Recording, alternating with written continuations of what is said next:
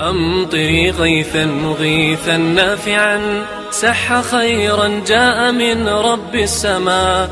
أمطري سقيان ماء دائم جللينا واغسلي عنا العناء. أمطري حبا وطهرا يا سماء واملئ الأرجاء سحرا ونقا.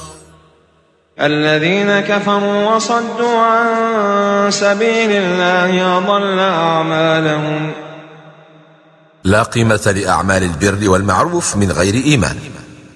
والذين آمنوا وعملوا الصالحات وآمنوا بما نزل على محمد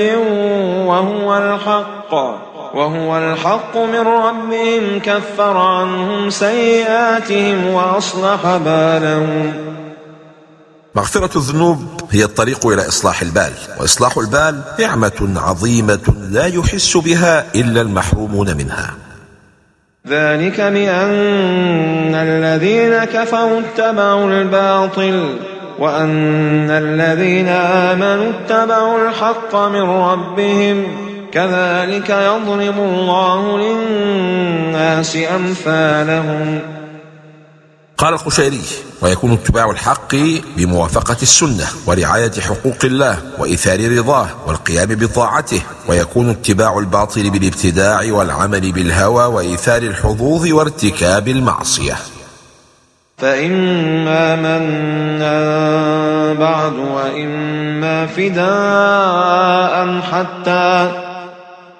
قدم المن على الفداء إشارة إلى ترجيح حرمة النفس على طلب المال، فالمجاهد في سبيل الله يقاتل لإعلاء كلمة الله لا لمغنم دنيوي. ذلك ولو يشاء الله لانتصر منهم ولكن ليبلو بعضكم ببعض. للظالم دور مرسوم يختبر الله به المظلوم ليرى صبره، فإن نجح في الاختبار كافأه الله على صبره بالنصر المحتوم. والذين قتلوا في سبيل الله فلن يضل أعمالهم. قال الإمام الرازي: القتل ليس بإهلاك بالنسبة إلى المؤمن، فإنه يورث الحياة الأبدية ويصلح بالهم. راحة بال الشهداء. قال البقاعي: أي موضع فكرهم، فيجعله مهيئا لكل خير بعيدا عن كل شر آمنا من المخاوف مطمئنا بالإيمان بما فيه من السكينة. فإذا قتل أحد في سبيله تولى سبحانه وتعالى ورثته بأحسن من تولي المقتول لو كان حيا. ويدخلهم الجنة عرفها لهم. في صحيح البخاري: فوالذي نفس محمد بيده لأحدهم أهدى بمنزله في الجنة منه بمنزله كان له في الدنيا. قال مجاهد: يمشي أهلها إلى بيوتهم ومساكنهم وما قسم الله عز وجل لهم فيها لا يخطئون شيئا منها كأنهم ساكنوها منذ خلقوا لا يستدلون عليها أحدا. يا أيها الذين آمنوا إن تنصروا الله ينصركم ويثبت أقدامكم. لا يتأخر نصر الله إلا إن تأخر نصر العبد لربه على نفسه، وذلك بطاعة أوامره واجتناب نواهيه. والذين كفروا فتعسا لهم وأضل أعمالهم. أضل أعمالهم بعكس شهداء المسلمين، حيث قال في حق الشهداء فلن يضل أعمالهم، بينما قال في موت الكفار وأضل أعمالهم. ذلك بأنهم كرهوا ما أنزل الله فأحبط أعمالهم. كراهية بعض ما أنزل الله من أحكام كفيل بإحباط الأعمال، وهنا تبرز خطورة عمل القلب. أفلم يسيروا في الأرض فينظروا كيف كان عاقبة الذين من قبلهم. قال ابن القيم: وكذلك كل موضع أمر الله سبحانه فيه بالسير في الأرض، سواء كان السير الحسي على الأقدام والدواب أو السير المعنوي بالتفكر والاعتبار. ذلك بأن الله مولى الذين آمنوا وأن الكافرين لا مولى لهم. قال صاحب الظلال: ومن كان الله مولاه وناصره فحسبه، وفيه الكفاية والغناء، وكل ما قد يصيبه إنما هو ابتلاء وراءه الخير، لا تخليا من الله عن ولايته له، ولا تخلفا لوعد الله بنصر من يتولاهم من عباده. قال القشيري: ويصح أن يقال إن هذه أرجى آية في القرآن، ذلك بأنه سبحانه يقول بأن الله مولى الذين آمنوا، ولم يقل مولى الزهاد والعباد وأصحاب الأوراد والاجتهاد، فالمؤمن وإن كان عاصيا من جملة الذين آمنوا. إن الله يدخل الذين آمنوا وعملوا الصالحات جنات تجري من تحتها الأنهار. قال البقاعي: فأنساهم دخولهم الجنة غصص ما كانوا فيه في الدنيا من نكد العيش ومعاناة الشدائد، وضموا نعيمها إلى ما كانوا فيه في الدنيا من نعيم الوصلة بالله، ثم لا يحصل لهم كدر ما أصلا، وهي مأواهم لا يبغون عنها حولا. وهذا في نظير ما زوي عنهم من الدنيا، وضيق فيها عيشهم نفاسة منهم عنها حتى فرغهم لخدمته، وألزمهم حضرته حبا لهم وتشريفا لمقادرهم. قال الإمام الرازي: كثيرا ما يقتصر الله على ذكر الأنهار في وصف الجنة، لأن الأنهار يتبعها الأشجار، والأشجار تتبعها الثمار، ولأنه سبب حياة العالم. والذين كفروا يتمتعون ويأكلون كما تأكل الأنعام والنار مثوى لهم. لما كان الكفار أسوأ حالا من الأنعام؟ لأنهم تساووا مع الأنعام في الطعام، لكن زادوا عليهم في العذاب، فإن الأنعام غدا تتحول إلى تراب وهم يعذبون. قال الإمام الرازي: الدنيا للمؤمن سجن كيف كان، ومن يأكل في السجن لا يقال إنه يتمتع. والذين كفروا يتمتعون ويأكلون كما تأكل الأنعام. قال الشيخ عبد القادر الجيلاني لغلامه: يا غلام، لا يكن همك ما تأكل وما تشرب وما تلبس وما تنكح وما تسكن وما تجمع، كل هذا هم النفس والطبع، فأين هم القلب؟ همك ما أهمك، فليكن همك ربك عز وجل وما عنده. وكأين من قرية هي أشد قوة من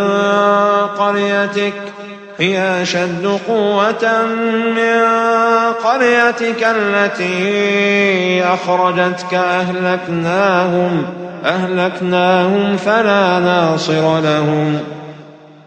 عن ابن عباس أن النبي صلى الله عليه وسلم لما خرج من مكة إلى الغار التفت إلى مكة وقال: أنت أحب بلاد الله إلي، ولولا أن أهلك أخرجوني لم أخرج منك. وأعدى الأعداء من عدا على الله في حرمه، أو قتل غير قاتله، أو قتل بذحول أي ثارات الجاهلية، فأنزل الله سبحانه على نبيه: وكأي من قرية. أفمن كان على بينة من ربه كمن زين له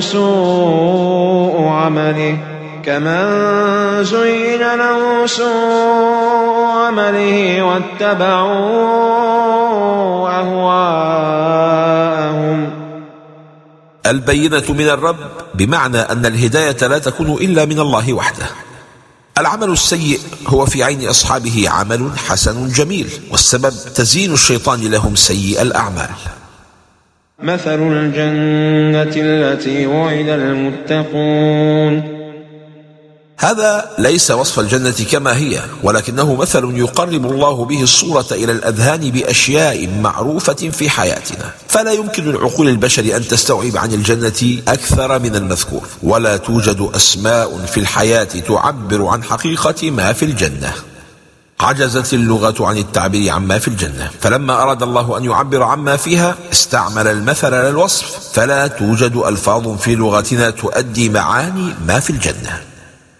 فيها أنهار من ماء غير آسن وأنهار من لبن لم يتغير طعمه وأنهار من خمر لذة للشاربين وأنهار من عسل مصفى. خاطبنا الله بما اعتدناه، فالماء يأسن أن يتغير، وماء الجنة غير آسن، ويراد بذلك المستقبل أي لا يتغير أبدا. واللبن في الجنة يتغير طعمه أي يحمض بطول المقام، وليس هذا في لبن الجنة. وأنهار من خمر لذة للشاربين لم تدنسها يد ولا تكرهها نفس. وأنهار من عسل مصفى قال عنها ابن عباس أي لم يخرج من بطون النحل. كمن هو خالد في النار وسقوا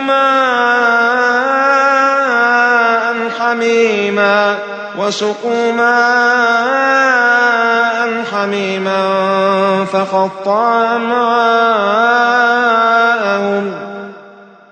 أنت على الخيار بين نعيم الجنة أو لهيب النار، وليس لك غيرهما قرار ولا منهما فرار، واختيارك يظهر اليوم بحسب ما تقتضي به الأعمار من أعمال الأبرار أو أعمال الفجار. وسقوا ماء حميما. ليسوا في هذا على الخيار، بل يسقون بالإجبار، ومن يسقيهم هم ملائكة العذاب في النار، فهنا القهر النفسي مع الألم البدني. ومنهم من يستمع إليك.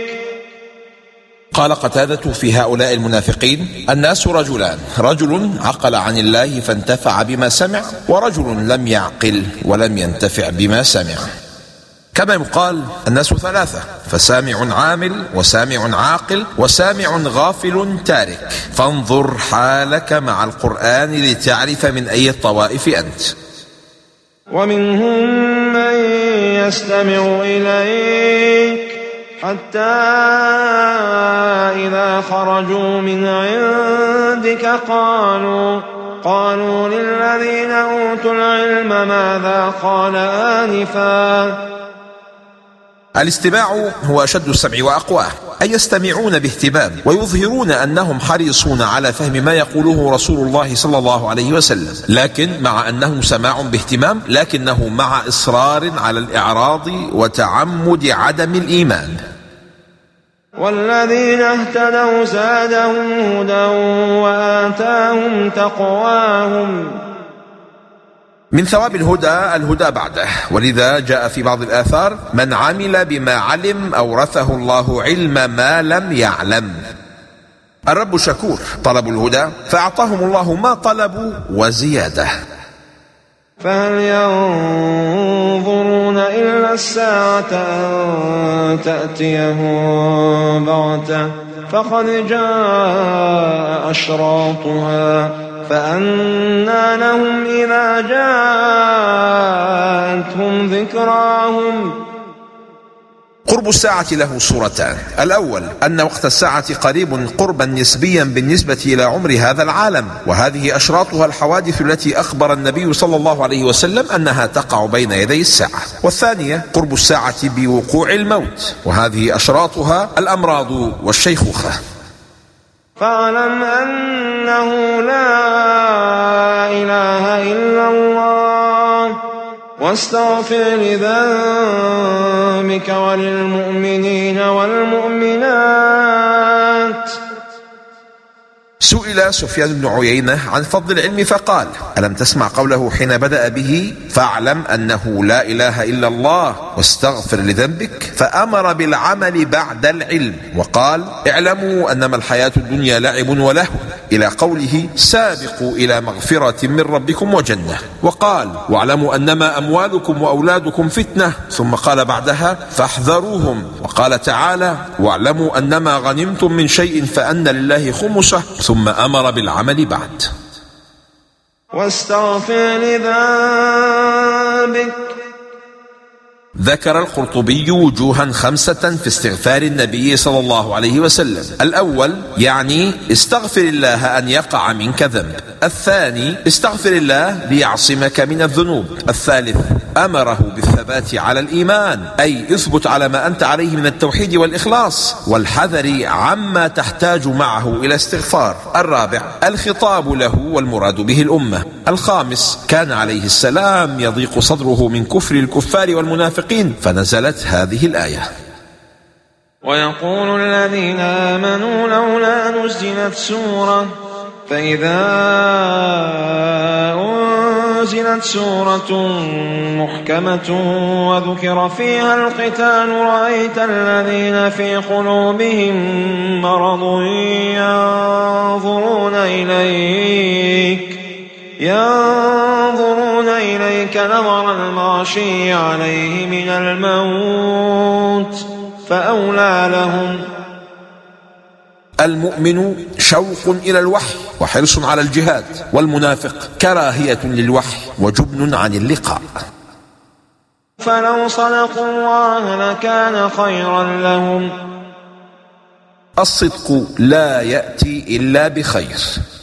قال ابن القيم: ومن صدق الله في جميع أموره صنع الله له فوق ما يصنع لغيره. فهل عسيتم إن توليتم أن تفسدوا في الأرض وتقطعوا أرحامكم. قال ابن عاشور: وفي الآية إشعار بأن الفساد في الأرض وقطيعة الأرحام من شعار أهل الكفر، فهما جرمان كبيران يجب على المؤمنين اجتنابهما. إن توليتم عن الجهاد ولم تقوموا به عم الفساد الأرض وقطعت الأرحام. قال قتادة: كيف رأيتم القوم حين تولوا عن كتاب الله؟ ألم يسفكوا الدم الحرام وقطعوا الأرحام وعصوا الرحمن؟ قال البقاعي: وقد علم من هذا أن من أمر بالمعروف وجاهد أهل المنكر أمن الإفساد في الأرض وقطيعة الرحم، ومن تركه وقع فيهما. الخطاب هنا للمنافقين: إن كنتم توليتم عن الجهاد بذريعة أن فيه إفسادا وقطع الأرحام لكون الكفار أقاربكم، فلا يتوقع منكم إلا أن تفسدوا في الأرض بعدم معونة أهل الإسلام، فإن لم تعينوهم قطعتم ما بينكم وبينهم من أرحام. ارسم البسمات فوق شفاهنا، حرك الأشواق كي يحلو اللقاء، ركضنا يحلو كذاك نشيدنا، وجمال الماء يستجدي الوفاء، وجمال الماء يستجدي الوفاء. أمطري حبا وطهرا يا سماء، واملئ الأرجاء سحرا ونقا. أولئك الذين لعنهم الله فأصمهم وأعمى أبصارهم. صمم الآذان عن الخير وعمى البصائر عن الحق ليست إلا عقوبات ربانية على السيئات كالإفساد وقطع الأرحام. أفلا يتدبرون القرآن أم على قلوب أقفالها؟ قال ابن القيم: فلو رفعت الأقفال عن القلوب لباشرتها حقائق القرآن واستنارت فيها مصابيح الإيمان. كان عبد الله بن مسعود رضي الله عنه يقول: سوروا القرآن، أي استخرجوا منه كنوزه بالتدبر. قرأها قارئ عند عمر رضي الله عنه، فقال شاب عنده: اللهم عليها أقفالها وبيدك مفاتيحها لا يفتحها سواك، فأعجب به عمر واستعان به. أم على قلوب أقفالها؟ ولم يقل أم على قلوبهم، وأراد بذلك العموم، والمعنى أي قلوب هؤلاء وقلوب أمثالهم. فأي عبد لا يستمع لكتاب الله ولا يعيه ولا يتدبره فعلى قلب صاحبه قفل. ولم يقل أقفال، وكأن كل قلب من قلوب هؤلاء المنافقين عليه قفل خاص يناسبه ويحكم إغلاقه. قيل لحكيم: ألا تعظ فلانا؟ فقال: ذلك على قلبه قفل ضاع مفتاحه، فلا سبيل إلى معالجة فتحه. ما الفارق بين الران والطبع والقفل؟ قال مجاهد: الران أيسر من الطبع، والطبع أيسر من الإقفال، والإقفال أشد ذلك كله. إن الذين ارتدوا على أدبارهم من بعد ما تبين لهم الهدى الشيطان سول لهم وأملى لهم. يزين الشيطان للمنتكسين سوء أعمالهم ويمد في آجالهم وآمالهم فلا يعاجلون بعقوبة فيستمرون في ضلالتهم. من علامات الانتكاس. قال حذيفة بن اليمان رضي الله عنه: من أحب أن يعلم أصابته الفتنة أو لا فلينظر، فإن رأى حلالا كان يراه حراما أو يرى حراما كان يراه حلالا فليعلم أن قد أصابته. ذلك بأنهم قالوا للذين كرهوا ما نزل الله سنطيعكم في بعض الأمر والله يعلم إسرارهم. قال المنافقون ذلك لليهود، فالمنافقون دائما طابور خامس لأعداء الله ومنهم اليهود، ويطيعون أوامر اليهود في الكيد والتآمر على الإسلام وأهله. فكيف إذا توفتهم الملائكة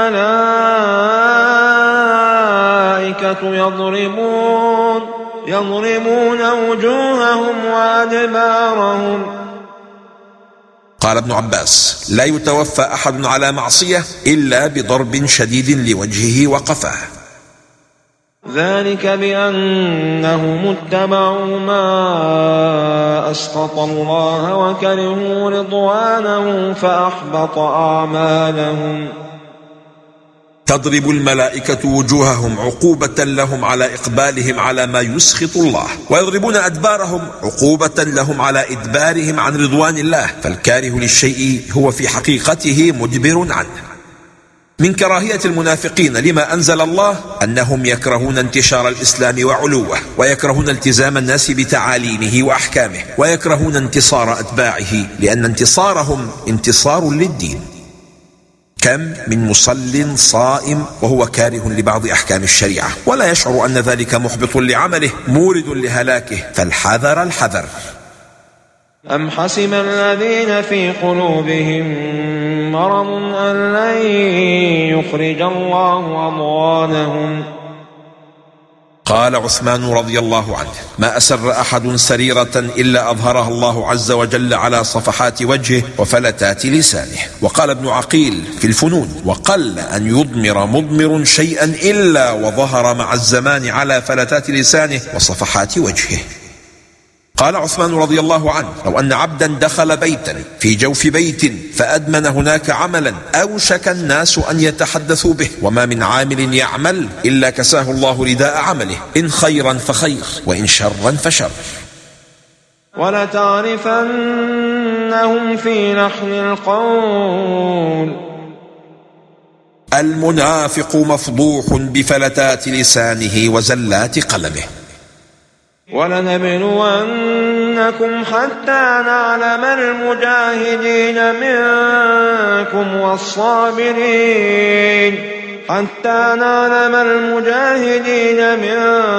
والصابرين ونبلو أخباركم. قال إبراهيم بن الأشعث: كان الفضيل بن عياض إذا قرأ هذه الآية بكى وقال: اللهم لا تبتلينا، فإنك إذا بلوتنا فضحتنا وهتكت أستاعنا. ولنبلونكم. لا بد للمحبوب من اختبار المحب، ولا بد مع كل قول من تمحيص الصدق، وإلا كثر المدعون وتزاحم على الغنيمة المنافقون. وشاقوا الرسول. جادل من تشاء وخالف من تشاء، لكن حذار أن تخالف أمرا ثابتا عن رسول الله صلى الله عليه وسلم، أو أن تسلك طريقا حذرك منه، فلا أحد يسعى للنار بقدمه أو يشتري حتفه بيده. لن يضروا الله شيئا وسيحبط أعمالهم. أعداء الإسلام يحاربون الله على المسلمين، فاطمئنوا، لن يضروا الله شيئا، سيبطل كيدهم ويحبط تدبيرهم. يا أيها الذين آمنوا وأطيعوا الله وأطيعوا الرسول ولا تبطلوا أعمالكم. حدود طاعة الرسول. قال ابن عاشور: فطاعة الرسول صلى الله عليه وسلم التي أمروا بها هي امتثال ما أمر به ونهى عنه من أحكام الدين، وأما ما ليس داخلا تحت التشريع فطاعة أمر الرسول صلى الله عليه وسلم فيه طاعة انتصاح وأدب. ألا ترى أن بريرة لم تطع رسول الله صلى الله عليه وسلم في مراجعة زوجها مغيث لما علمت أن أمره إياها ليس بعزم. ولا تبطلوا أعمالكم. سين: هل السيئات والكبائر تمحو الحسنات؟ جيم: لا، بل الحسنات تمحو السيئات وليس العكس، إلا أن تكون السيئة رياء أو من، فإنها تحبط العمل وتضيع أجره. إن الذين كفروا وصدوا عن سبيل الله ثم ماتوا وهم كفار فلن يغفر الله لهم.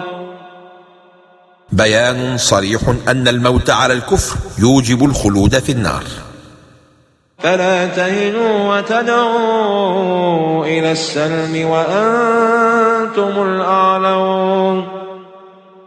قال السيوطي: قال الكيا: فيه دليل على منع مهادنة الكفار إلا عند الضرورة، وتحريم ترك الجهاد إلا عند العجز.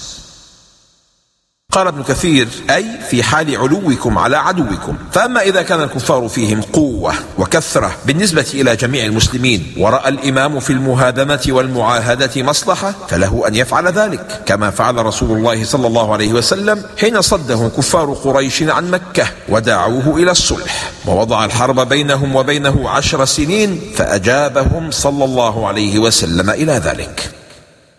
وأنتم الأعلون والله معكم. سبب علوكم هو استجلابكم معية ربكم بطاعتكم له وعدم مخالفة أمر نبيكم. والله معكم. قال صاحب الظلال: والله معكم فلستم وحدكم، إنكم في صحبة العلي الجبار القادر القهار، وهو لكم نصير حاضر معكم يدافع عنكم، فما يكون أعداؤكم هؤلاء والله معكم. ولن يتركم أعمالكم. وعد من الله بتسديد أعمال عباده وتوفيقهم للنجاح فيها، فتعبير عدم وتر الأعمال أي عدم نقصانها فيه كناية عن التوفيق فيها. إنما الحياة الدنيا لعب ولهو وإن تؤمنوا وتتقوا يؤتكم أجوركم ولا يسألكم أموالكم. الحياة الدنيا لعب ولهو حين لا يكون وراءها غاية سامية، وحين تعاش لمحض اللذة المنقطعة عن منهج الله، والإيمان والتقوى وحدهما يخرجان الدنيا عن هذا الوصف وهذا العبث. قال ابن عاشور: هذا تحذير من أن يحملهم حب لذائذ العيش على الزهادة في مقابلة العدو، ويتلو إلى مسالمته، فإن ذلك يغري العدو بهم. إن يسألكموها فيحفكم تبخلوا ويخرج أضغانكم. لو سألكم كل أموالكم لبخلتم بها، وظهرت أضغان قلوبكم بكراهية ما أمر الله به، لذا كان من لطفه ورحمته بعباده أن راعى الطبيعة البشرية وسيرها حين فرض التكاليف، وهو الأعلم بمن خلق وهو اللطيف الخبير. ها أنتم هؤلاء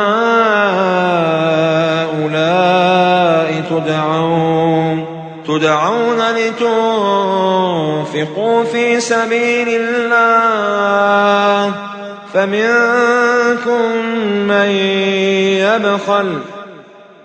كم مرة دعيت فيها للإنفاق، فمرة أجبت ومرة بخلت، وحينا أقبلت وأحيانا كثيرة أعرضت، وما زال العرض ساريا والإعراض قائما. ومن يبخل فإنما يبخل عن نفسه.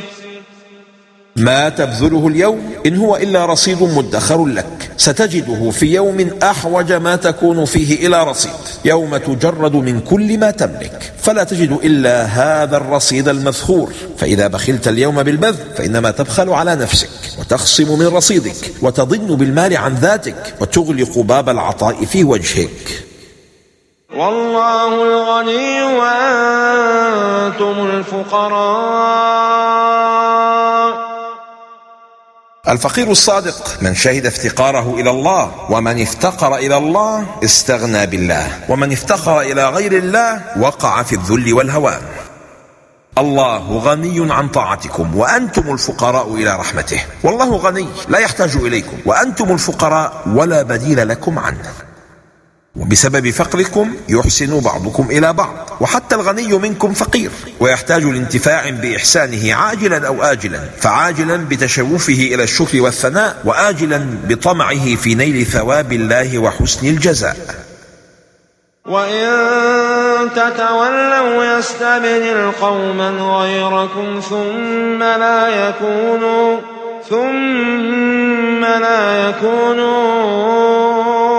أمثالكم. سنة الاستبدال تنتظر كل من لم يبذل غاية ما يستطيع لإقامة الدين ونصرة رب العالمين. قال صاحب الظلال: إن الإيمان هبة ضخمة لا يعدلها في هذا الوجود شيء، والحياة رخيصة، والمال زهيد حين يوضع الإيمان في كفة ويوضع في الكفة الأخرى كل ما عداه. ومن ثم كان هذا الإنذار أهول ما يواجهه المؤمن، وهو يتلقاه من الله.